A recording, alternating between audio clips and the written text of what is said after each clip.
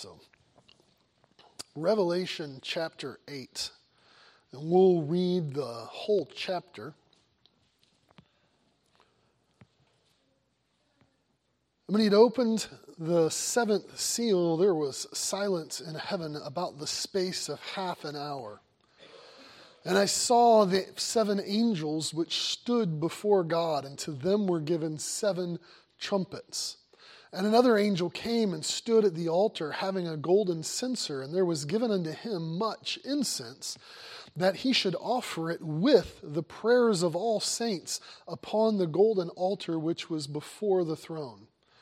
And the smoke of the incense, which came up with the prayers of the saints, ascended up before God out of the angel's hand. And the angel took the censer and filled it with fire of the altar and cast it into the earth. And there were voices and thunderings and lightnings and an earthquake. And the 7 angels which had the 7 trumpets prepared themselves to sound. The first angel sounded, and there followed hail and fire mingled with blood, and they were cast upon the earth, and the third part of the trees was burnt up, and all green grass was burnt up. And the second angel sounded, and as it were a great mountain burning with fire was cast into the sea, and the third part of the sea became blood, and the third part of the creatures which were in the sea and had life died, and the third part of the ships were destroyed. And the third angel sounded, and there fell a great star from heaven, burning as it were a lamp, and it fell upon the third part of the rivers and upon the fountains of water. And the name of the star is called Wormwood. And the third part of the waters became wormwood, and many men died of the waters because they were made bitter. And the fourth angel sounded, and the third part of the sun was smitten, and the third part of the moon, and the third part of the stars, so as the third part of them was darkened, and the day shone not for a third part of it, and the night likewise. And I beheld and heard an angel flying through the midst of heaven, saying with a loud voice, Woe, woe, woe to the inhabitants of the earth by reason of the other voices of the trumpet of the 3 angels which are yet to sound. I want you to remember where we've been so far in this book, that John's vision of heaven actually began in Revelation 4. In Revelation 1, he's on the island of Patmos, and he is still there. But in Revelation 1, he's on the island of Patmos, and he receives behind him a vision of the Lord Jesus, and is given in the next 2 chapters messages for the 7 churches. And then chapter 4 starts with his vision of the heavenly throne room. And he was called up in the Spirit to this heavenly throne room, and John describes for us not just what he saw, but also frequently what he heard. It's easy for us to miss how much he stresses the sounds of heaven. And so I want you to notice this. You can follow along starting in chapter 4 if you want. But in chapter 4, verse 5, there's thunderings and voices from the throne. 4 living creatures in chapter 4, verse 8 start to shout, Holy, holy, holy, Lord God Almighty, which was and is to come. And they're adding glory, honor, and thanks to the one who's on the throne. In chapter 4, verse 10, there's 24 elders who join the chorus with their own song. In chapter 5, verse 2, he describes a strong angel with a loud voice. And we've talked about those 2 words in Greek. It's megas and phone. We slap them together and make the word megaphone, the loud voice. And that angel in 5:2 starts to shout. It is followed in chapter 5, verses 11 and 12 by more songs of praise. He describes the loud voice of many angels, 10,000 times 10,000 and thousands of thousands, singing, Worthy is the Lamb. How loud do you suppose the megaphone of 100 million angels sounds? They shout, and the Lamb is worthy to take the scroll and to open the seals that are binding it. And when the Lamb takes that scroll and starts to open the seals in chapter 6, verse 1, John says, I heard as it were the noise of thunder. In chapter 6, verse 10, martyred saints start crying out with their own loud voice, saying, How long, O Lord, holy and true, do you not judge and avenge our blood on them that dwell on the earth? In chapter 7, verse 2, an angel carrying the seal of the living God rises up in the east and cries out with a loud voice to withhold judgment for a time. In chapter 7, verses 9 and 10, an innumerable multitude, John says, begins to cry out to God with a loud voice, praising his salvation. And to that innumerable multitude, in verses 11 and 12, they are joined by the angels and the elders and the living creatures, all of which have already been described as having a loud voice. If we only read through Revelation trying to picture the sights that John sees, we're going to miss the sounds that John heard. And in the process, we're not going to grasp a part of this text this morning. John's account of the heavenly throne room has been accompanied by thunderous, deafening displays of sound which virtually defy description. And then he makes a transition at the beginning of our text in verse 1, and it is all the more obvious that a major transition is taking place. When he had opened the seventh seal, there was silence in heaven about the space of half an hour.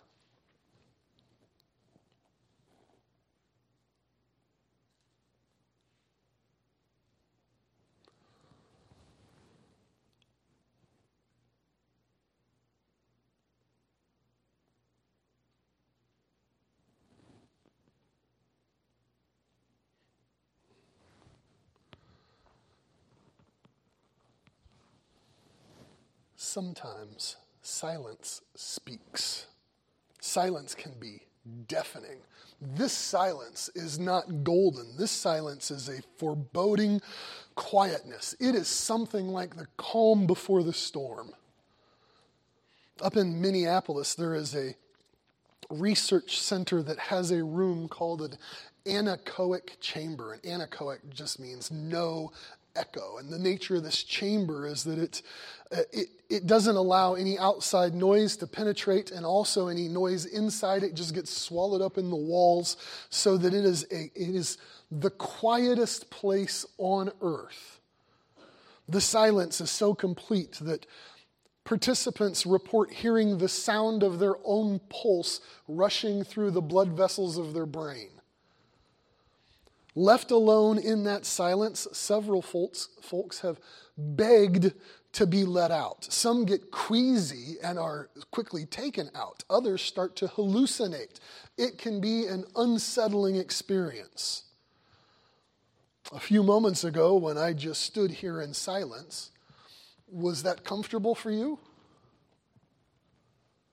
I mean, if I could read your minds at all, it seemed like it started with curiosity, and then maybe some light bulbs of understanding, moving forward to perplexity on how long this is going to go on, and finally just uncomfortable, I wish he would stop already.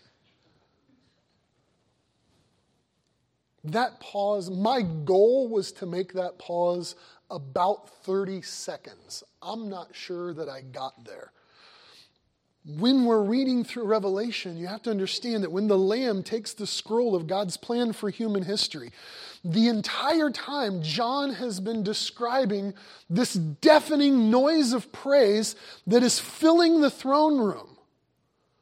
And we've seen the entire time that there's that worship that would have been just loud, but then in chapter 8, verse 1, when the Lamb places his hand on the seventh seal, the final seal, it's like everything in heaven takes a collective breath.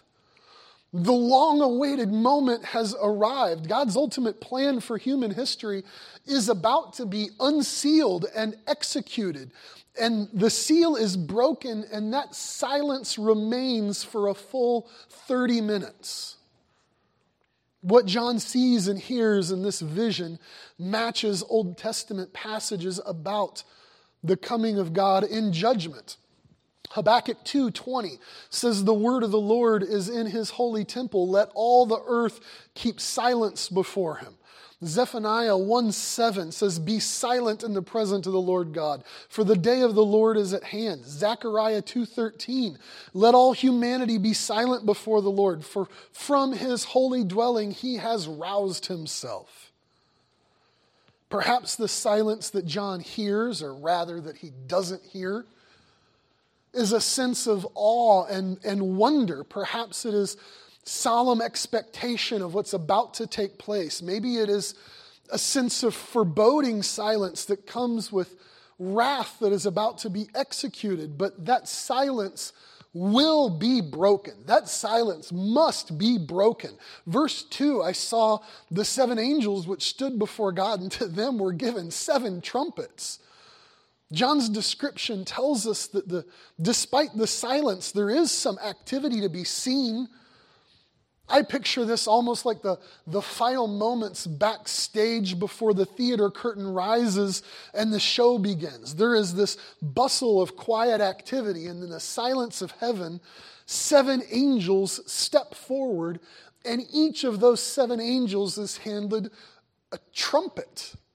Right? Do you get this? There's this loud sound, then there is complete silence, and then John sees trumpets being handed out to these 7 angels before the throne. This silence is not meant to last forever. Now, this is the point in Revelation where we find that the 7 seals, which are securing God's scroll, the plan for human history, are going to sort of give way in the account of Revelation to the 7 trumpets.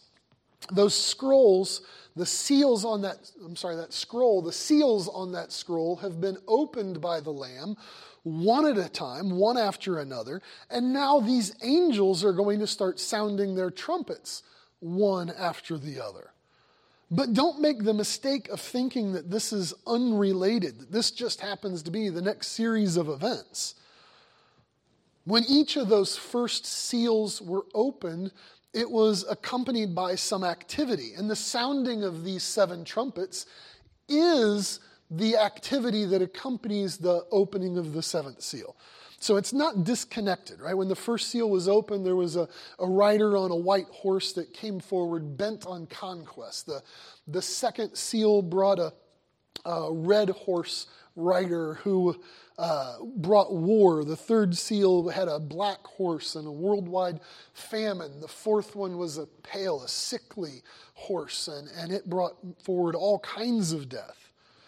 When the 5th seal was opened, it was accompanied by the cry of the martyrs who were appealing for justice on earth. And then the 6th seal brought this devastating earthquake and signs in heaven, and the cry of the wicked at the end of chapter 6, desiring to escape the wrath of God.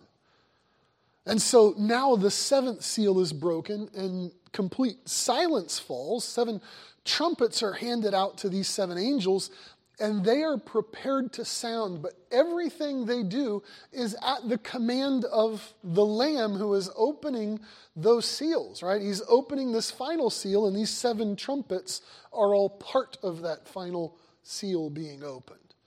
Now, before these 7 trumpet judgments are sounded, John sees something else. Verses 3 through 5. To understand verses 3 through 5, it's helpful to know something about the history of the tabernacle in the Old Testament and the traditional view of how prayers are presented to the Lord. When Moses first built the tabernacle in the Old Testament as a place of worship, he was told by the Lord in Exodus 25, verse 40, to be sure to construct it after the pattern that the Lord showed him. The tabernacle is a place that was designed by God. It was designed by the divine architect. It wasn't designed by Moses. Moses was following the pattern he was given. And Hebrews 8:5 it says that the tabernacle and the worship that took place there, the writer of Hebrews says it was a copy and shadow of heavenly things. In other words, there is a connection between the pattern that God gave for the tabernacle, right, that earthly worship. There are things there that match the heavenly tabernacle or the throne room, the worship in heaven. It's not going to benefit us this morning. You don't want me to belabor all the similarities between the two. It could take some time. But suffice it to say that there is something in our text about the earthly tabernacle that matches the heavenly tabernacle. The design for the tabernacle that the Lord gave Moses included an altar, a small altar, made of gold, upon which incense would be burned. Incense was simply a substance that would give off a perfume-like smoke when it was burned. The priests would take this gold fire pan, an incense burner called a censer, and they would go out and collect hot coals from the big altar where the sacrifices took place. He would collect hot coals from that altar and bring it into the smaller altar of incense and light the fire there. And traditionally, the people would gather around outside and wait for the smoke of that incense to start going upward, and then they would offer their prayers to the Lord. And symbolically, their prayers were rising up with the smoke of the incense. If you remember, the Gospels actually open with Zacharias, John the Baptist's father, who was a priest, being selected to go in and burn the incense, and the people were waiting outside the temple, waiting for the smoke to go up. And of course, he receives a vision, and the smoke's not going up, and they're wondering what's going on, right? But that's what the common tradition with prayer was. You pictured your prayer going up with that smoke of incense. Now, keeping that in mind, how the altar of incense worked and was connected with the prayers of God's people, look at verses 3 through 5. And another angel came and stood at the altar, having a golden censer, and a golden fire pan, and there was given unto him much incense, that he should offer it with the prayers of all saints upon the golden altar which was before the throne. And the smoke of the incense, which came with the prayers of the saints, ascended up before God out of the angel's hand. And the angel took the censer and filled it with the fire of the altar and cast it to the earth. And there were voices and thunderings and lightnings and an earthquake.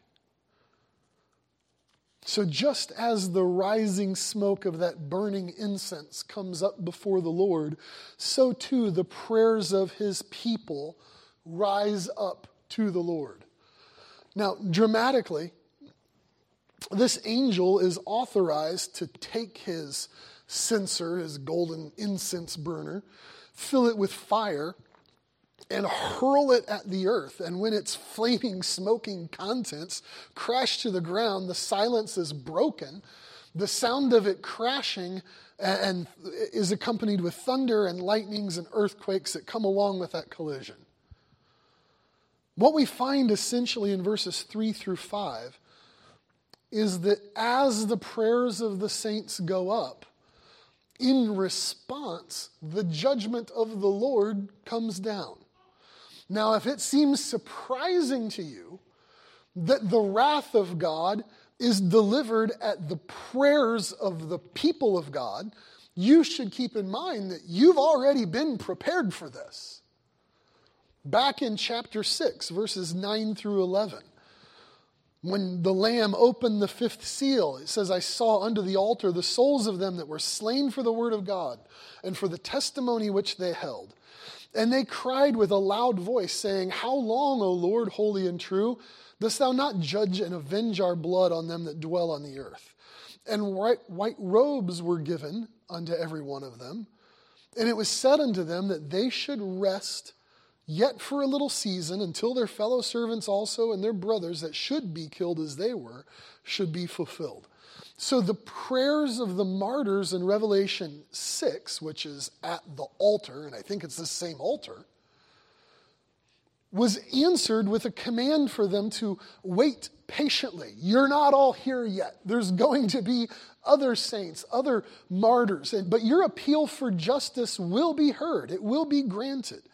And now in Revelation 8, the Lord has received the prayers of the saints with this smoking incense. And because those prayers have come up, the judgment of the Lord rains down.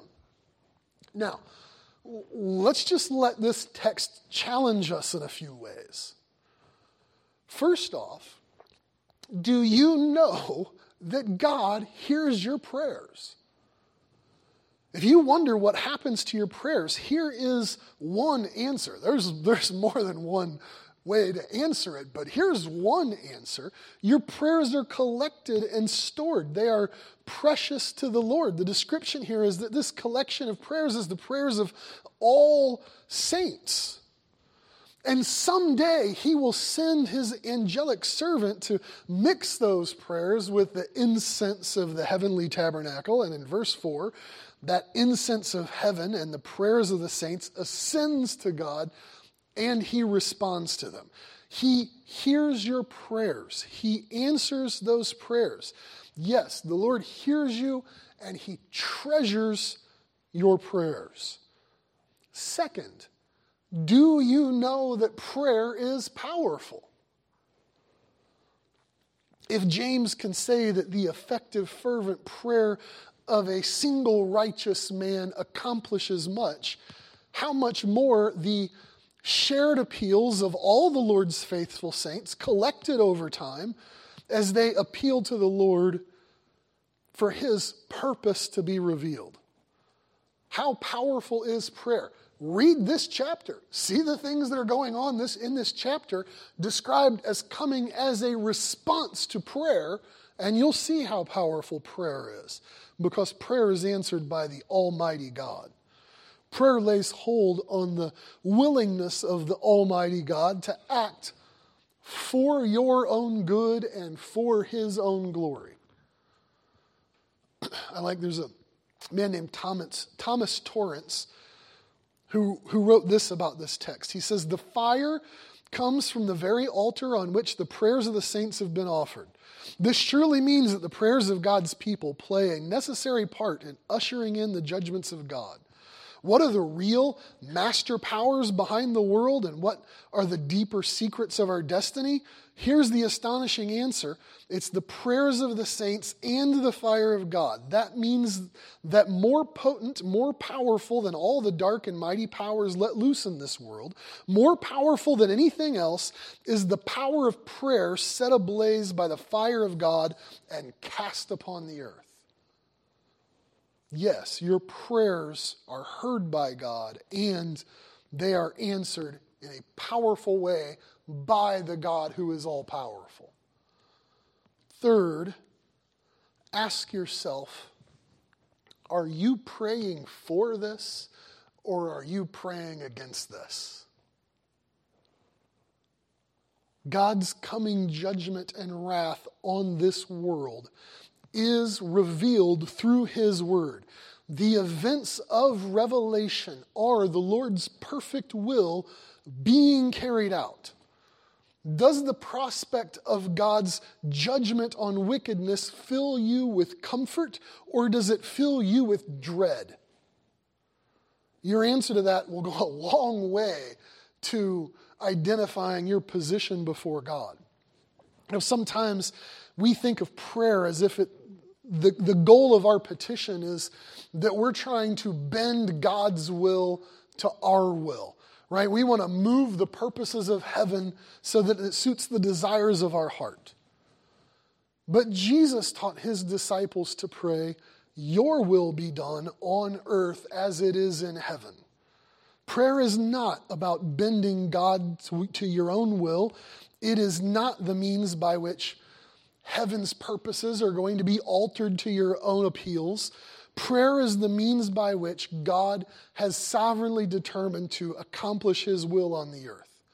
You are not convincing God to do something that he was otherwise not inclined to do. You are appealing to the willing nature of God to glorify himself by answering your prayer. The saints of God are unafraid to pray, your will be done, even when we know that will has been revealed to us, and it includes the judgment of God coming down on human wickedness as an answer to our prayer rising up to him. Next, John sees these trumpet judgments begin to sound. In verse 6, as he describes in verse 5 that this angel takes that golden censer and he fills it with fire and he throws that smoking, burning censer to the earth and it crashes down and there are thunderings and lightnings and an earthquake. And as he does that, in verse 6, the 7 angels which had the 7 trumpets prepared themselves to sound. I picture verse 6 is like the holy inhale of the angels that are about to sound their trumpets.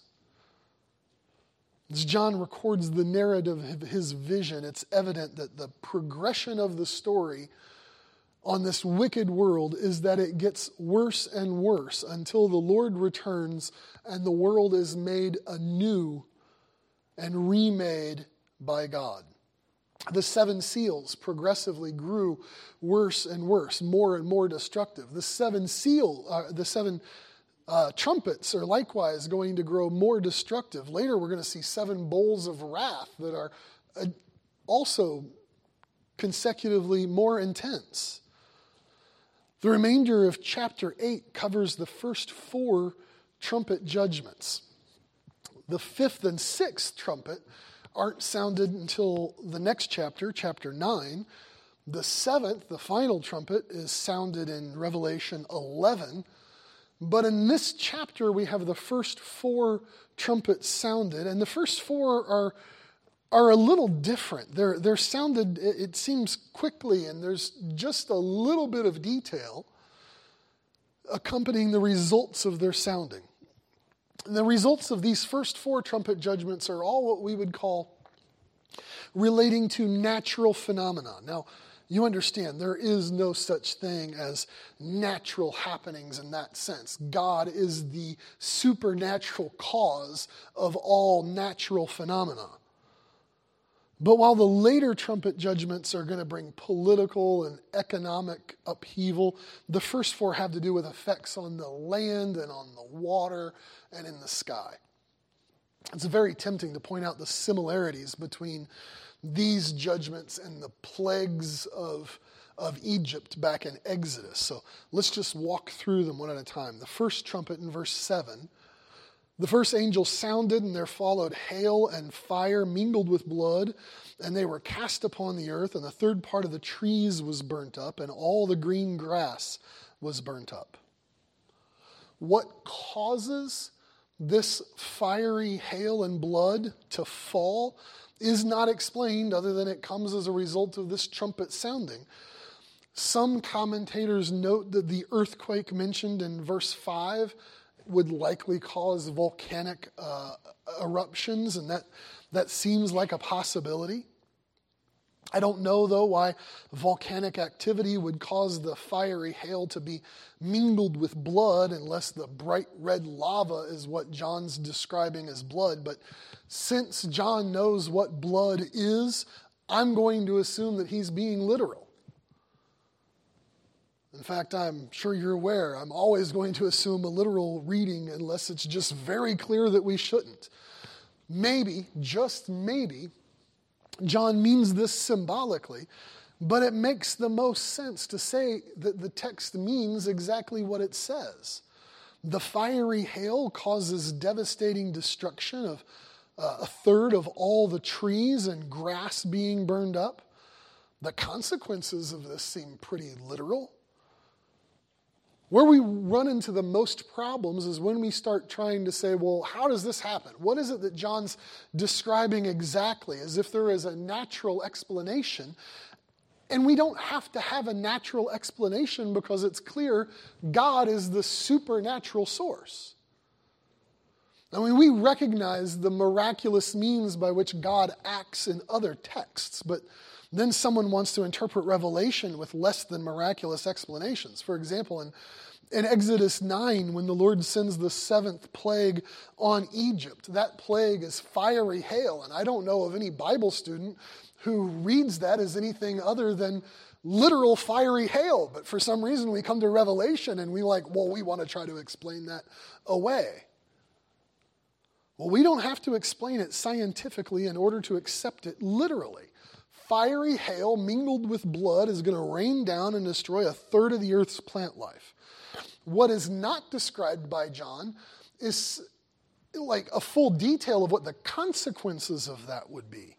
That kind of destruction. Trees and grass provide the oxygen we need to breathe. Fruit trees provide food for humans. Grass provides food for cattle. This scorched earth judgment is going to have devastating consequences on all types of life on earth. The second trumpet in verses 8 and 9, the angel sounded, and as it were, a great mountain burning with fire was cast into the sea, and a third part of the sea became blood, and a third part of the creatures which were in the sea and had life died, and a third part of the ships were destroyed. The description of this second trumpet judgment is, I think, a very helpful tool for Bible interpretation in regard to the book of Revelation. In verse 8, it shows us that John is perfectly capable and willing to note the difference between what he knows and what he doesn't know. Look at his description. As it were a great mountain burning with fire. Now, we would say that a little differently today. In fact, modern translations are virtually uniform in translating John's words as he saw something like a great mountain burning with fire. It tells us when John wrote the words great mountain, he knew that he was not looking at a great mountain falling. He was looking at something like a great mountain falling. I'm inclined to think that John saw a meteor or a comet blazing across the sky, and as it enters the Earth's atmosphere and splashes down dramatically into the ocean, John uses the language he has to describe what he doesn't really have words for. But he tells us that's what he's doing. This was something like a mountain. Other times, he doesn't say things like that. For example, the result of this flaming mountain-like object hitting the ocean is that 1/3 of the ocean turns to blood. He doesn't say it turns to something that looked like blood. He said it turned to blood. I don't think we have to explain that in order to believe that. The first plague in Egypt, again, was that all of Egypt's water turned to blood. And we don't doubt the miraculous intervention of God doing that literal thing. And that plague killed fish and made the water undrinkable. And the consequences of this judgment appear very similar. At the same time, he says 1/3 of the ships in the ocean will be destroyed by this judgment. The economic impact of 1/3 of the world's shipping lost will make the current, you know how we've got out of the Port of California, there's a backlog of ships trying to get into the port. That's going to seem like nothing compared to the kind of impact of losing 1/3 of the world's shipping is going to be. The third trumpet in verses 10 and 11, the third angel sounded, and there fell a great star from heaven, burning as it were a lamp. And it fell from the third part of the rivers. It fell upon the third part of the rivers and upon the fountain of waters. And the name of the star is called Wormwood, and the third part of the waters become wormwood. And many men died of the waters because they were made bitter. The second trumpet brought some celestial object crashing to the earth and into the ocean, and 1/3 of the water there, the salt water, was impacted. This judgment, described in more detail, brings a similar kind of devastation to the freshwater of the earth. The rivers, John says. This time he says it's a great star, and it's a word he would have used for just about any celestial light other than the sun and moon. And this star is burning, as it were, or something like a lamp or a torch. The star is named. They've given a name to it, and it's wormwood. That's the Greek word apsinthos, which describes a common plant that gave off this oily substance that was so incredibly bitter that the word has just become synonymous with poison. It's a word that very literally means extremely bitter. John likely intends the poisonous bitterness here for this word, so that in verse 11, the name of the star is bitter, and the waters become bitter because many died as the bitter poison from the waters impacted them. A third of the saltwater creatures in commerce were destroyed with the second trumpet. The fresh water is similarly destroyed in the third trumpet judgment. The difference is that the economic disaster in the oceans in the third trumpet becomes an even greater health concern because fresh water is now at a premium. It's hardly available. It's not universally safe to consume anymore. The fourth trumpet, right, the first trumpet brought destruction on the land. The second brought destruction to the oceans. The third brought destruction to the inland waters. Now the fourth brings destructive events to the heavens, to the sun, moon, and stars in verse 12. The fourth angel sounded, and a third part of the sun was smitten, and a third part of the moon, and a third part of the stars, so that the third part of them was darkened, and the day shone not for a third part of it, and the night likewise. Again, we could make a lot of conjecture about what will cause the sun to darken. Does some other massive meteor strike it? Is this some sort of permanent eclipse?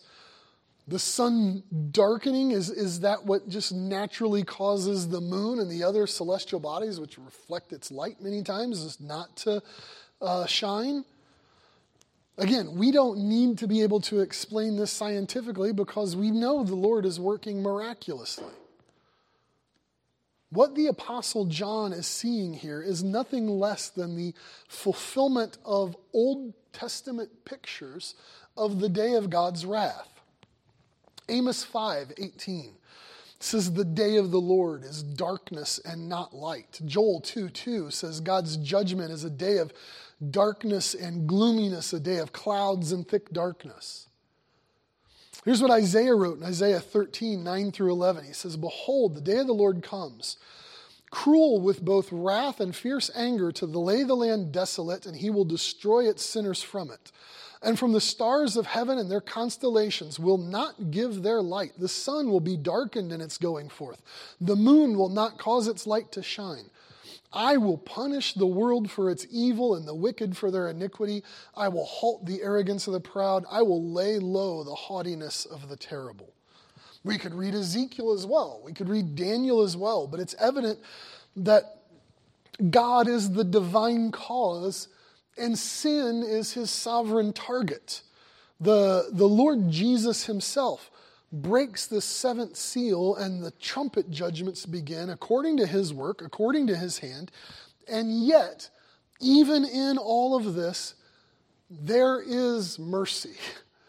You can read Revelation 8 and miss the fact that there is mercy here. Repeatedly, John notes this mercy. In verse 7, it is a third of the plant life destroyed. In verse 8, it's a third of the sea turned to blood. In verse 9, a third of the sea creatures die, a third of the ships destroyed. In verses 10 and 11, a third of the fresh waters poisoned with bitterness. In verse 12, a third of the sun, a third of the moon, a third of the stars aren't giving light. There is nothing to account for both the precision and the limitation of these judgments, except that the Lord himself restrains his wrath as an act of mercy. A full 2/3 survive these judgments. A full 2/3 of the world at least will see these judgments in the sky and on the land and on the waters and still have an opportunity to repent of their sins. Unfortunately, I think you and I could probably predict how the world will react. Countries like the U.S. will probably call a bipartisan committee to debate solutions. NATO will collect the academic brain trust from around the world and hold a seminar on, atmospheric abnormalities. And the United Nations might organize and bankroll the Center for Wormwood Control. Relatively few will repent of their sins and turn to Jesus. They will continue to do what they were doing at the end of chapter 6, which is hiding and trying to escape the wrath of the Lamb instead of making their peace with him.